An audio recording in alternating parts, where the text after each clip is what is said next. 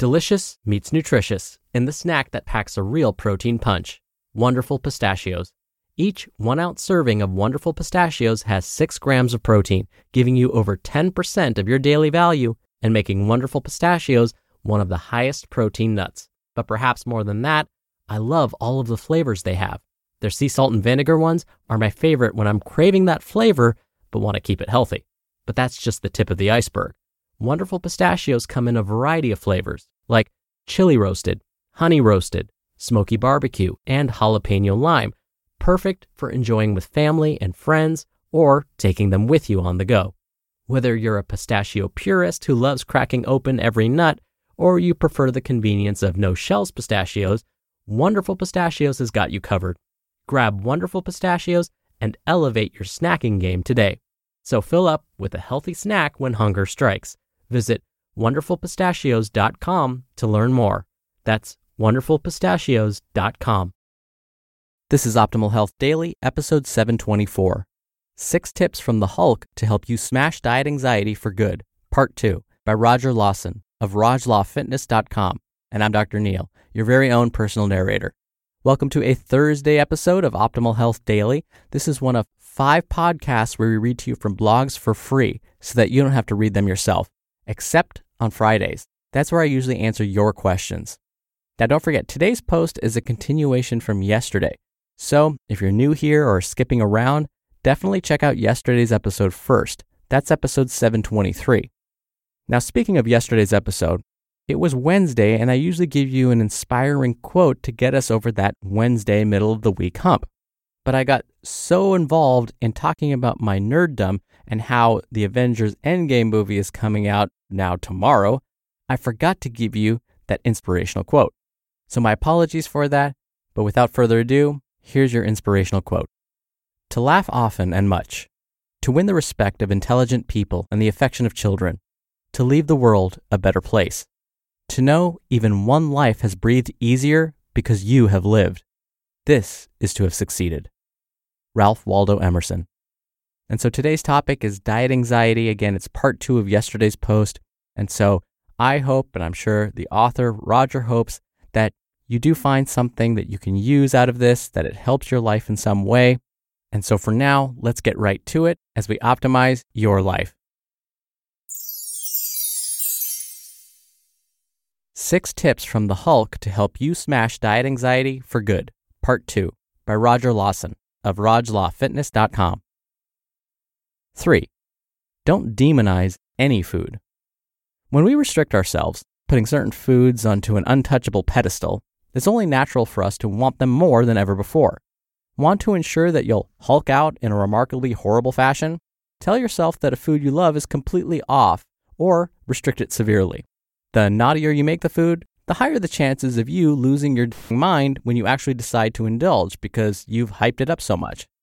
The apple pie that was an occasional thought before might as well sprout legs and embark on the epic journey directly for your mouth.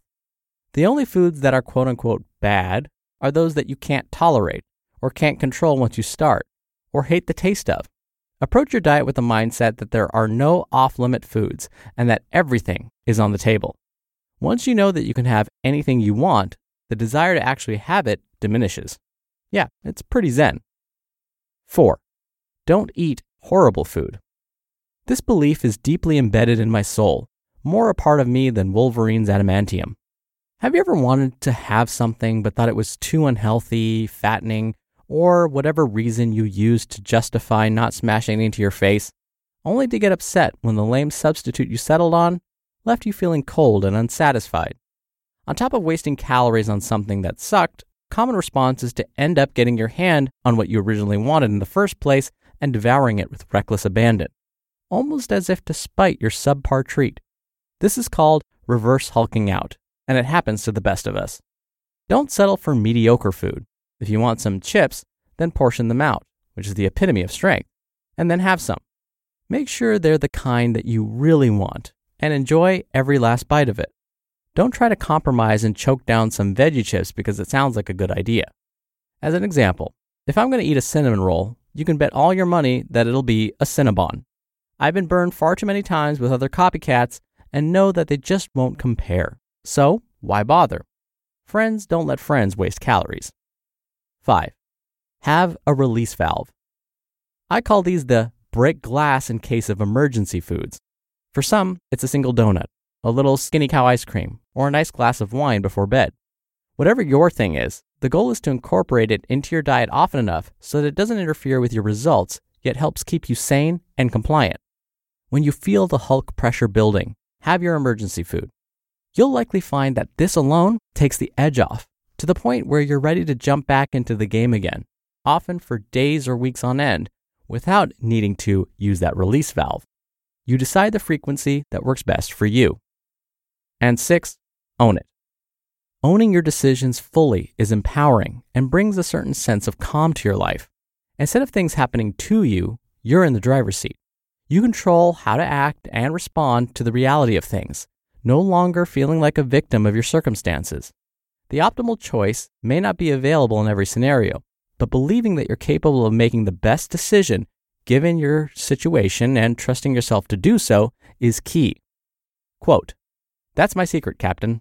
I'm always angry." Dr. Bruce Banner. The more in control you feel, the less anxiety you'll potentially have about any situation because you know you have it under control. As you prove this to yourself through your actions, small and Hulk-sized, it will feel less like a cheesy Hallmark feel-good statement and more of an ingrained belief that makes you feel unstoppable. You just listened to part 2 of the post titled 6 Tips from the Hulk to Help You Smash Diet Anxiety for Good by Roger Lawson of RogLawFitness.com.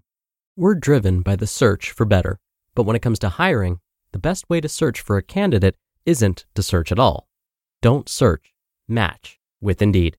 Indeed is your matching and hiring platform with over 350 million global monthly visitors and a matching engine that helps you find quality candidates fast. Ditch the busy work.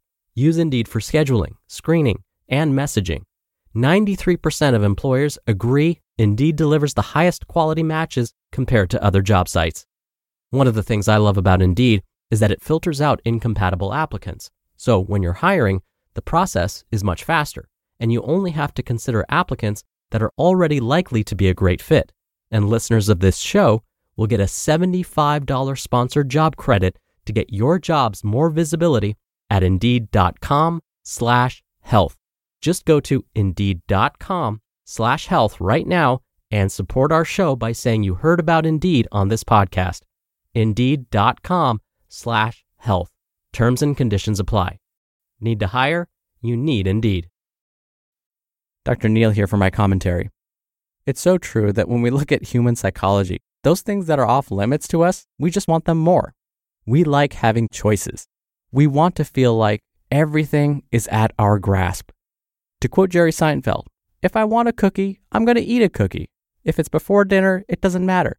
When I want a cookie, I'm going to have one. That's the ideal. But the thing is, as Roger mentioned, if a cookie is one of those quote-unquote hulking out foods or problem foods for you where you can't just stop at one, then we have to figure out a way to prevent you from hulking out on it. That may look something like this. You portion yourself out one cookie. You don't bring the whole bag of cookies to the couch. You just bring one cookie. And then as you eat it, you think about how good it tastes and how satisfying this is. You don't think about how harmful this is or how this is not a good idea. You actually take a moment to enjoy it. But then, after you've had that one cookie, it's time to distract yourself so that you don't go back for more. The trick is to do something that also brings you about the same amount of satisfaction as eating that cookie, but not eating more cookies. So for example, let's say you really enjoy playing a game on your cell phone. That brings you about the same amount of satisfaction as eating that cookie. Then that's what you're going to do as soon as you're done eating that one cookie. You're going to take out your cell phone and you're going to play that game.